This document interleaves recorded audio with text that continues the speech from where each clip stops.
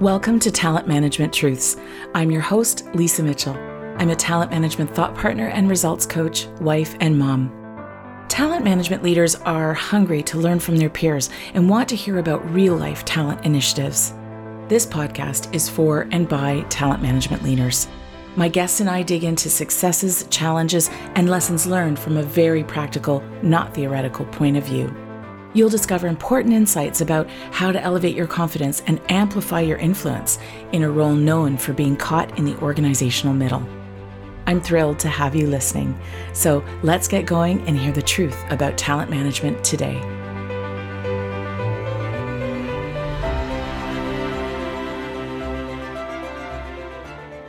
What's the best way to celebrate a key accomplishment milestone, such as the 1-year anniversary of your podcast? Why? With family. My 16-year-old son, Patrick, is the interviewer in this conversation, where he helps me reflect on the challenges and learning I've experienced over the last year while creating 52 weekly episodes of this show, Talent Management Truths. Plus, as a bonus, Patrick shares his views on what it's like being a teenager trying to map out your whole career path at the age of 15, as well as offering some ideas for my YouTube channel. It was so fun doing this with Patrick. He surprised me by going beyond asking a few questions to really offering up more of his own reflections and ideas than I ever expected. This is probably my favorite episode ever. Enjoy. Hello and welcome back to Talent Management Truths. I'm your host, Lisa Mitchell, and today I have a very special episode. I'm joined by my son, Patrick. Patrick is 16 and he's here to help me flip the script. So essentially, he's going to interview me today. And why are we doing this? Well, today, when this episode goes live, it's October 5th, 2022. So that's almost exactly a year from our first episode of the podcast, October 6th, 2021. So I want to celebrate 52 episodes. This will be the 53rd. And I thought the best way to do that was with family and to kind of reflect and think about what brought me to podcasting in the first place. So Patrick's going to help me explore that a little bit today. Welcome to the show, Patrick. Hey, happy to be here. So you launched the show, Talent Management Truths, about a year ago on October 6th. Congratulations. Thank you. Why did you decide to make a podcast in the first place? Well, it was something, I'd been thinking about since I started my business back in about 2017. And it always felt like a bit of a longer term goal. I had some friends that podcasted and so on. And it was sort of like, oh, when I get there. Coming through the pandemic, though, I really felt like, okay, this is making sense to me because essentially the people that I serve, you and I have talked about this, they're talent management leaders. So these are people that work in HR, organizational development, learning and development, employee experience. And that's kind of where I come from in the corporate world. And because they've got so many people relying on them, I figure if I can support them, because I get it, I've been there, then they're going to have a more exponential positive impact on all of the people they support. So this gives them platform to do that, right? To really help elevate their visibility, their influence, their credibility, and develop their own thought leadership. And I think that's important, in the work that we do, right? To actually be clear about your ideas and your position on certain things, certain topics, and how to do certain pieces. So that's why. And you know what? The other thing is, Patrick, I get to meet so many nice people and expand my network, which is really great. So it gives me a platform as well to be able to do that and to share what I'm offering, what I do, right? So part of it is around helping educate people, that I'm a coach, that I'm a facilitator, that I'm a talent management thought partner. And my idea is, down the road, if somebody's listened to an episode or been a guest, that if they need one of those services, that they might go, oh, I remember Lisa, and they'll seek me out, assuming that they felt a connection. So it gives me kind of like a nice, non-pushy, non-salesy way to get to know people. Interesting, because it's interactive with your clients as well, with the people you work with. Well, that's actually a good point. I do have clients come on the show. Absolutely. And some people become clients after being on the show. Not always. That's not the main point of it. But yeah, it works both ways for sure. Interesting. And as you said before, it allows you to sort of communicate what you do. So it expands your brand a little bit. So listeners can be like, okay, well, this is the person I want to help me with. Or this is the person I want to help me. Yeah, you got Awesome. it. So, what do you think's been your biggest challenge in making the show happen, like week after week? Because it's challenging managing all of this. It's a lot. I still can't believe I've got 52 episodes out there. Remember you and Dad got me that microphone boom stand Yeah. and podcast course. I mean, that was almost 2 years ago. And so, Hmm. wow, time's flown and we've come a long way. Oh yeah. As far as challenges, I think there are three main ones. So number one, and I was talking to my coach about this too last month or something. She's a podcaster as well. And I think number one's been booking the guests. So following up with them, because you don't want to be pushy or annoying. And yet when I spot someone who looks like they'd be really excellent and have a lot of really interesting wisdom to share, then I want to get them on. So I will follow up. It's tough. They're busy people, right? And a Yeah. lot of them, it's actually a common theme with almost every single person is they sort of go, why are you asking me? They worry that they don't have enough goodness to share, and yet they're all experts in their field. So Hmm. it's quite fascinating. So, so I'm finding though that people are getting that this is a way to give back to the talent management community. And it is a way to develop that thought leadership I was talking about. So I think it helps having, 52 episodes behind me too, right? To entice people to come on. Oh yeah. With a history of with a brand history, absolutely. It's enough to Yeah, entice really anyone. I'm not brand new anymore, so Yeah. You've been here for a while. You're able to. yeah, this is it. Well, so, the other challenge I would say is certain months. So the way we do it is I have a podcast producer who's amazing, Emily and Calais. Emily's the owner of The Ultimate Creative. So shout out to her. And Calais works with her and they're just really exceptional people. There's certain months though where I have 4 episodes that I need to batch and submit, and other months where there are 5 episodes, and I find those months a bit tough, right? Because I've got I to can have 5 imagine. ready to go. Because the third challenge is finding enough time, blocking the time to write all the show notes, because I do them myself, because I don't farm that out at this point anyways, because I really want to be true to the essence of what was discussed. And I figure I was the one in the interview, so I want to do those. So, and I get good feedback on them. Huh. Interesting. A lot of hurdles. Didn't realize it was this hard to manage podcasting. Yeah, see, that's what I'm doing in the room over beside you. Yeah. I don't know. It just seemed very different from what I've observed before. Oh, Like, okay. like what was it for school in the media arts class? They did a little podcasting segment, and it just seems very, very different. Like it's just recording and some sound editing, but like managing it, it's incredible. You don't actually fully realize that. Like it's organizing a proper date where everyone can do it, and just preparing for it to be an hour long, 2 hours long, depending what it is.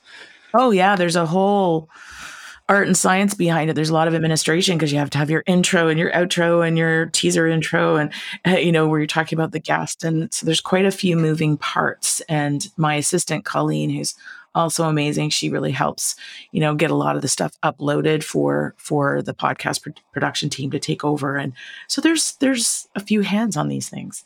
It sounds like it. Holy. So, what would you say has really helped you get all the way to 52 episodes like a year later?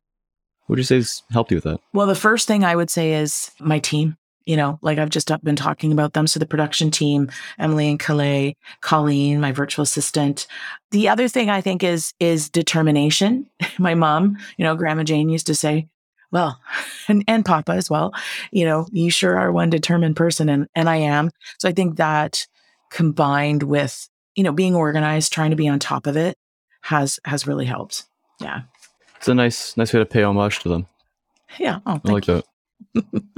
So, also, I figure you've learned some things like along the way of doing all this. Can you tell us some examples of what's some of the biggest takeaways? Yeah. So, initially I had some scripted questions, and they're ones that I still share with guests in advance. They have an idea of things we could talk about or questions that I might ask.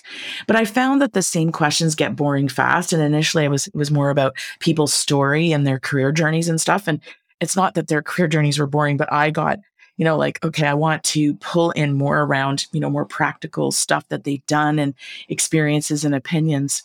So I ended up switching that up quite a bit. So I still start with people's backgrounds, a little bit about their journey, but then I move more quickly into kind of the essence of what they're all about. So we do that in we book an hour, but the recording is only about 30, 40 minutes. So it's the first 15, 20 minutes where we're talking about, what we'll cover. So certain topics, any projects that they're passionate about. And I come up with key questions to ask based on what they share with me. And so it's neat because I get acquainted with them if I don't already know them, and we map it out in a collaborative way so that it really, it's all about, I want to make sure people have a positive experience and feel good about what's going out. So that was a key learning. I think I've worked hard to get good at that, and I think it's going well. I think the other thing I've learned too is, podcasting has really validated my love of getting to know interesting people. I'm very, very curious. So I get to scratch that itch, right? By meeting so many people and having meaningful conversations. The other thing too has been that, and I think I already knew this, but this just confirmed it yet again, that paying for support to help me stay accountable to my goals and my goal of podcasting as a weekly show, that's been worth every penny. I mean, it's, initially there could be sticker shock for anybody who's podcasted that may be listening or is thinking about it, because it costs money to have a producer and to have an assistant that helps you. And yet, because I've got that skin in the game, I'm not going to miss the deadlines, right? I've got to get that batch in while people are waiting for it. So I need to deliver it. And if I didn't have that, I was trying to do it all myself, I might be a little more lax. Yeah, it'd be challenging. Like a one-woman show. Yeah, really tough. I don't think I would have been as consistent in getting a weekly show out for sure. Interesting. You just get to learn, I don't know, just so many different elements, and I don't know how to do things maybe more efficiently as you go. I'm sure that's also probably been something you've noticed. Yeah, you're right. Because when I do an interview now, it's more efficient for me to write the show notes right away, to look at the recording and find the quotes and sound bites. I don't always get that because that opportunity, sometimes I'm on to, a client meeting or something. So I do find though, the closer I do the show notes to the interview, the more efficient and quicker it goes. Yeah. So that's one example of where I've learned to be a little quicker. So just back to one of your early responses where it's you like to get to know the person, sort of inform them what's going to be going on. I like that because they're not going in blind. They have a sense of what's going out. They have a sense of what they're going to be saying. So that way they're more relaxed. They're not, panicky, jittery the whole time. They don't know what they're doing. And as you said, they feel good about what's going out, meaning they don't have to feel dreaded of people hearing their own voice or hearing about this person. They can be okay, I'm happy people get to know me. Yeah, I want them to feel comfortable, because it's only when you're comfortable that you can really be at your best, right? And just kind of find your groove in the conversation. It's a dialogue. They don't have to do all the heavy lifting. I mean, I'm contributing too. The other thing too is I would say to guests, look, if you think you flubbed in the middle, or you stumble over your words, or you said something you didn't like, well, just stop me and we'll just take that part out. It's no big deal. So yeah, that's made a difference. I can imagine. Just over the course of all these episodes, you've interviewed over 40 talent leaders. Holy, how do you keep track of that? From so many companies. Patrick. Oh yeah. From a variety of different companies and industries, and just overall just different parts of North America, Canada, all over the place, Edmonton, everywhere. So yeah, because of all that, what would you say, are there any universal truths you've noticed when interviewing just so many people all at once? Yes, indeed. There's a few themes that I've noticed, and that's that, I already know that as humans, as a coach, I'm very attuned to this. As humans, we all deal with imposter syndrome at times, and I notice it. That imposterism being particularly loud for a lot of talent leaders. They don't truly believe that they have something people will want to hear about. And I want to change this. And this is partly why when people say yes, they'll come on, I get that there's some bravery, there's a bit of vulnerability if they've never been on a podcast before and they're putting their voice out there. And I also know that it can be one of the best things that they do, because it helps, when you say something out loud, how you talk about your experience or you talk about what you've learned, it kind of cements it. It makes it more real and you internalize that learning. So I think it's important for that. The other thing I've noticed too is that we all yearn for connection with other people, and especially coming out of the pandemic. I mean, you spent, part of grade 8, all of grade 9 online school, right? In your bedroom. And I didn't get to do any in-person classroom facilitation or anything, meeting clients or networking. 3 out of whack. It was really tough. So, it's easy to feel alone in the best of times, and then you have the pandemic. So the podcast, I find, like I said earlier, gives me a chance to really connect more meaningfully with people, and I find they enjoy that too. And it's really neat, right? Just talking with somebody where you share things in common, you kind of get what the environment is like, even if the company or the industry they work in is very different. Like, I get energy from these conversations, and I believe, based on the feedback, that my guests do too. It's nice to be understood. Yeah, it's a mutual meeting point almost. Yeah. Yeah. This is it. A mutual meeting point. That's a good phrase. The other thing too that I notice that seems to be universal is, and I don't want this to sound less than humble because I was a talent leader, but I do find that openness and humility and curiosity are real hallmarks of people that tend to be in these roles, right? Because they genuinely want to serve, want to help people grow. They're very service oriented and they're very curious. So I think that seems to be a common theme, to answer your question. Interesting. Because it's like, I don't know, they even if they're so humble and they want to help so bad, sometimes that's maybe not what shows, or maybe I don't fully understand it. Well, what I mean is that the humility part is where they're it goes back to sort of feeling like, why would you ask me to be on the podcast? What do I have to offer? I had one person who actually said to me, she goes, I don't know if I've asked her to come on. And she said, oh, I don't know. She goes, I've listened to those episodes. It sounds like none of your guests ever say or like they don't even hesitate. Or you. And I don't think I'd be that person. And I just laughed because, Emily will edit out the worst of the ums and ahs already, right? So just to make it a smoother listening experience. See, I just said, like, it's very common, but I don't think we need to kind of worry about that, being out there and just trusting, like, when all of these wonderful, talented talent people, as I call them, are on the job, they're doing what has to get done, right? They're leading with humility and curiosity. And so it's the same thing. Just trust that what you do will translate when you come into a conversation with me.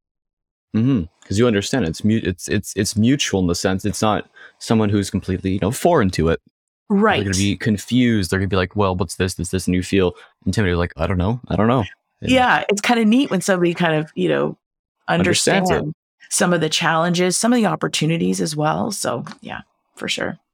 Awesome. So what would you say are your, what's the future of this podcast? What are your plans? Well, it's a good question because I've just really started to dig into my overall goals for 2023. So definitely it's to keep going on a weekly basis. And I'm also exploring different types of guests because I've really focused, because the audience is widely those corporate talent leaders I've talked about. They've also been the people that I've invited on. And I've made a couple of exceptions where I've had more consultants like me, but in different areas, and where I thought it made sense. And I'm happy with those choices. I think I may expand to do a little more of that, where I feel like it's a curated decision where I'm inviting someone on who I really believe is going to add value to the audience versus sell them something. I mean, if they do end up getting business, great. But I do think I'll start to balance that out along with the corporate talent leaders and their experiences. So I'm still playing with that in my mind. What else? Well, I record almost all of the interviews, video and audio, but I haven't leveraged the video for a bunch of different reasons. The plan is to have a YouTube channel, and Colleen, my assistant's researching that right now about what it'll take to have, even if it's like excerpts from these interviews. Yeah, little clips.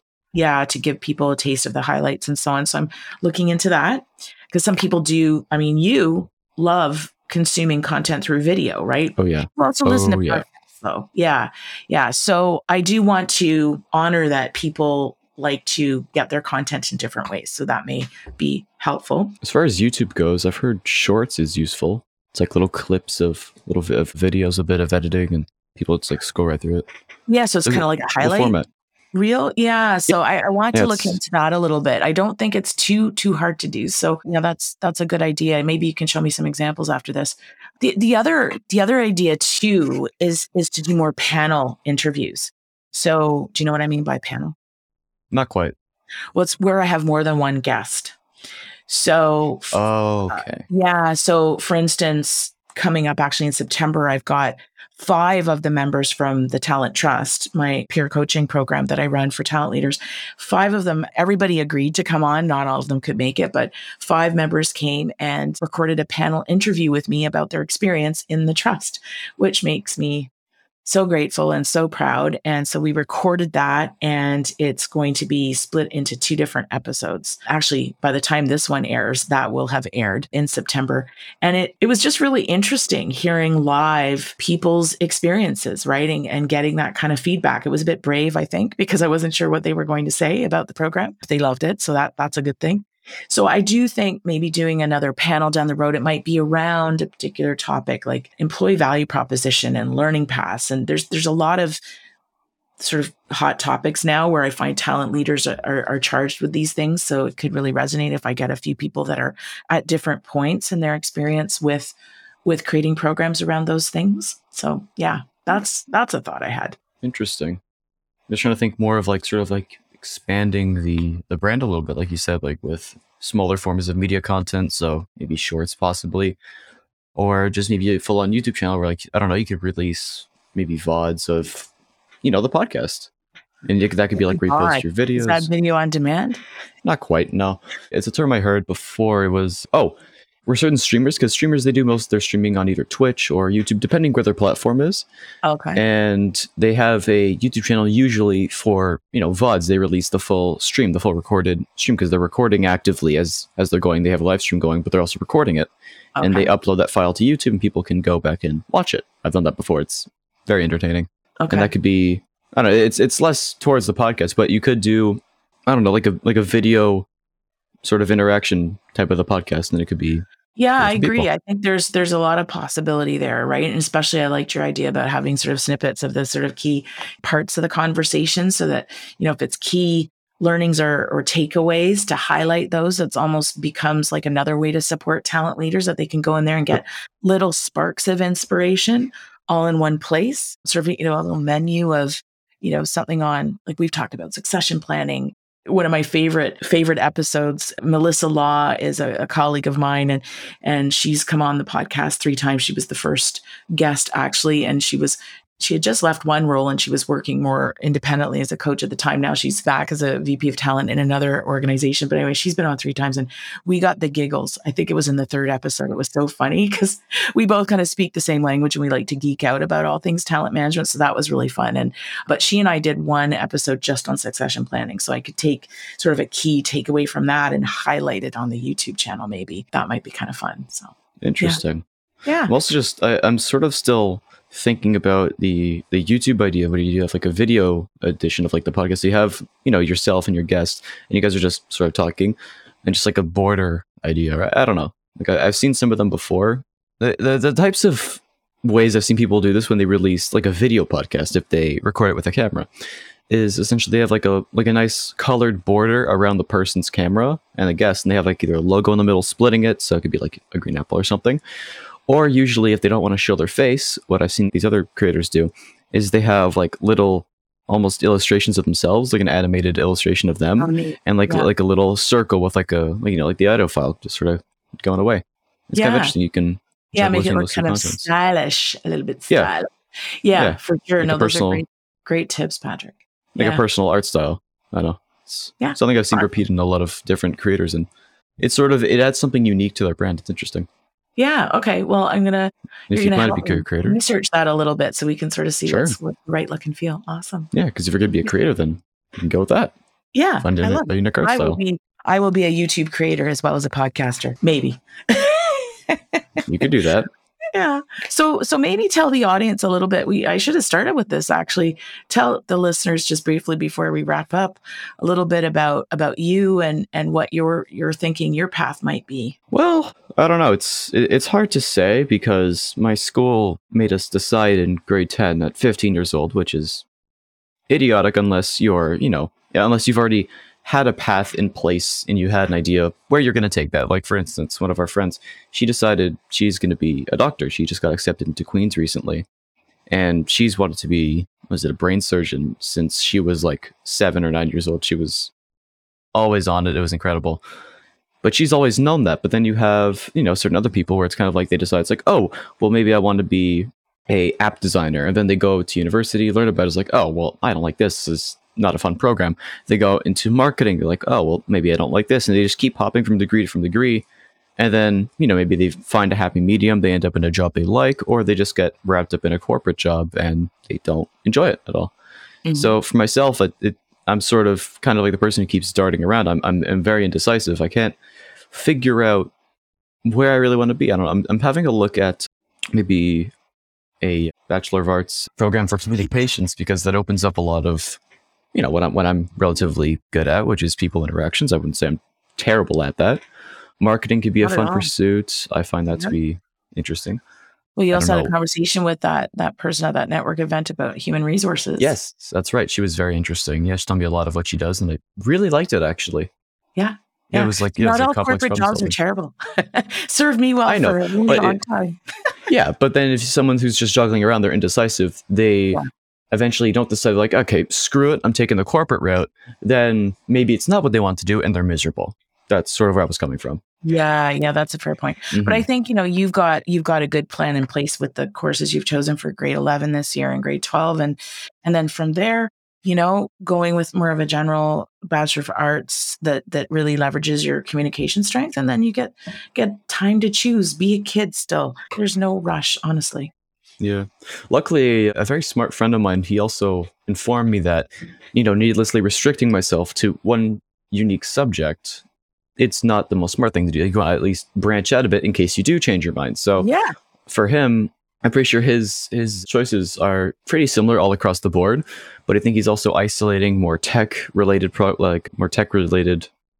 programs, since ideally he wants to be in software designer. He's going to work with computers. That's what he has in mind. He's going to be a programmer, something within that field, program-related. So, and for myself, sort of branching out, meaning I'll be taking psychology. Unlikely I'll get a doctorate.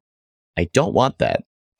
Instead, what I'm sort of geared more towards is either a communications degree, or maybe, because I'm also taking media arts, I could find something in that, because that opens up to filming, opens up to podcasting, animation, and just a ton of, it's more modernized. It's a very modernized kind of field, because everything's going virtual, everything's going digital, and it'd be smart I'd be an in-demand person if I was standard on how to do all that. Mm-hmm. So I feel like that could be a very interesting course, because I took tech, I liked the first bit of it, and then we did programming, and I was like, okay, I don't like this, maybe I should switch it up a bit, because I kept relying on my buddy. I'm pretty sure he wrote half the code for my grade, so... Yeah, well, there's so much potential in this sort of communications arena, and lots of the listeners are probably nodding their heads right now, going, "Oh yeah," because it's a key. Communications runs across all disciplines, all roles in any organization, right? The ability to make yourself understood, to seek to understand others, to be able to navigate, difficult conversations, tricky conversations, and that lends itself to leadership and to having a better experience no matter where you end up, right? So mm-hmm. I think you're on a good path for sure. So I'm very proud of you. Something also kind of noticed in terms of, like, not even the indecisiveness, but just trying things out is sort of with you and Dad. Actually, for him, he had a ton of jobs growing up. It was mostly working with his hands, but he worked as a locksmith. He did lawn. He acquired all these different skills, and he was trying things out to see what was experiment his own rhythm. He was doing all that. As for you, you did teaching, did that for a couple years. Like, all right, maybe I don't like this. I love the kids, but I don't love this profession. I'm going to go to corporate. Did that for a couple of years. You met Dad. You're like, okay. And you both sort of went away from that. You went on, you started this business. You're much happier. I've never seen you happier. And then for Dad, he went over to the home inspecting route, found it to be kind of interesting, because you do get a bit of a personal connection with clients, but then he also gets to work with his hands. He gets to also work with homes, which is what sort of, I think, led to his gravitation into a handyman, because he added that as a secondary service, and it just exploded sort of in the after COVID era. And he just exploded with business. He was like, okay, I love all this, all the skills, all the things I've done before. It all applies to this. Yeah. Gardening. I haven't seen him do a gardening job. But everything else, in terms of like flooring fixing, doors, locks, everything, you've done it's work more with of him. yeah, and exactly. But it's sort of all of his trying out. Maybe it wasn't indecisiveness, but even if it's just trying things out, it sort of leads to the one thing that makes you happy, that puts you on the career path that you're meant to be on. And I'm hoping that through the next 2 years of schooling, I can find my own groove just by trying different things. Like I tried working in a corporate environment. I enjoyed it. People, they were fantastic. They were lovely. Yeah, you had a good experience this summer. Yes. Yeah. And it was a scanning job, but it was done on a different level that gave me a bigger challenge. And just the people, when everyone there was so eager to help me. Like I remember the one guy I befriended there, he showed me how to do things more efficiently. He showed me a little trick with File Manager, how to just keep everything at a steady rhythm. And it made it more fun for me. It didn't make it as dreadful, since I was going up and back and forth and it was just taking too long. But he showed me how to get into a good groove. And by the time I was going all over the place and doing so much scanning all at once, I actually enjoyed it a bit. It was tiring because I was working for 8 hours a day, but I enjoyed it. So a few themes there, you being very sort of curious and interested, like what's this experience all about? It's kind of the hallmarks that I was talking about for talent leaders, that curiosity, being open to learning, open to not knowing yet what you're supposed to do. I think that served you well in that particular instance. And also when you're going out to work with your dad on different jobs at different houses. Yeah. Like physical. That's an equally fun area. I like it. You know what comes up all the time in the Talent Trust and when I'm doing thought partner work one-on-one with talent leaders, it's, this idea, I feel like a broken record. I probably said it on several podcast episodes, but this idea of embrace the iteration and experiment. You don't have to get things perfect. And I'm a recovering perfectionist. So if you try to be perfect, you're never going to put anything out in the world. So, with programs in organizations or with figuring out your career path, give yourself a little space and grace to experiment and try things on for size. And then take time to reflect. Well, what worked about that? What didn't? And now what? What does that mean for what my choices will be going forward? And I just think that's a healthy way to be. I agree. I agree completely. Yeah, because if you're striving to be perfect and you get nothing out, you'll never be happy with what you produce, even if it is flawless. It'll never be up to the standards you think it's supposed to be, and you'll be stuck doing nothing your entire life because you can't decide. You just can't decide at all. This is a bit of a weird throwback, but back to like the indecisiveness of choosing a program. People are certain individuals are so hell bent on driving towards one profession, but then when it doesn't work out for them, they sort of think it's a reflection on themselves and their own abilities, even if what they did is flawless, but it just wasn't. They're just meant to take a small sidestep and move. That's very insightful, Patrick, because when I left teaching, I felt very ashamed and guilty about it for a long time. And yet it was the best thing I could have done. So it's very wise that you see that. Acknowledging that, I think, is also part of what drove you back onto a proper career course, is acknowledging this is not for me. It's not my fault. I'm good at this, but it's just not for me. I need to shift my gears and move towards something more my speed, something different that enhances my abilities a bit. And I think just observing your journey through the different career paths, it sort of puts you on this one, and you finally have found your rhythm. You haven't. Absolutely. Yeah. Evolved into this. Yep. Well, thank you so much for coming on to be the host today, really be the interviewer. I really appreciate it. My MITRE podcast experience has helped. There you go. So now you've got one podcast episode under your belt already. Yep. Excellent. Thank you very much for coming on the show. I appreciate it. Of course. I'm always happy to help. I enjoyed this. It was fun. Good. Thanks again.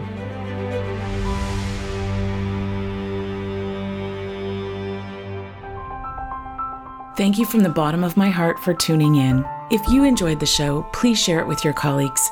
Better yet, head over to iTunes and let us know. When you subscribe and leave me a 5-star review, not only do I glow from within, but more people will learn about the show and why they should listen. Until next time, keep telling the talent management truth.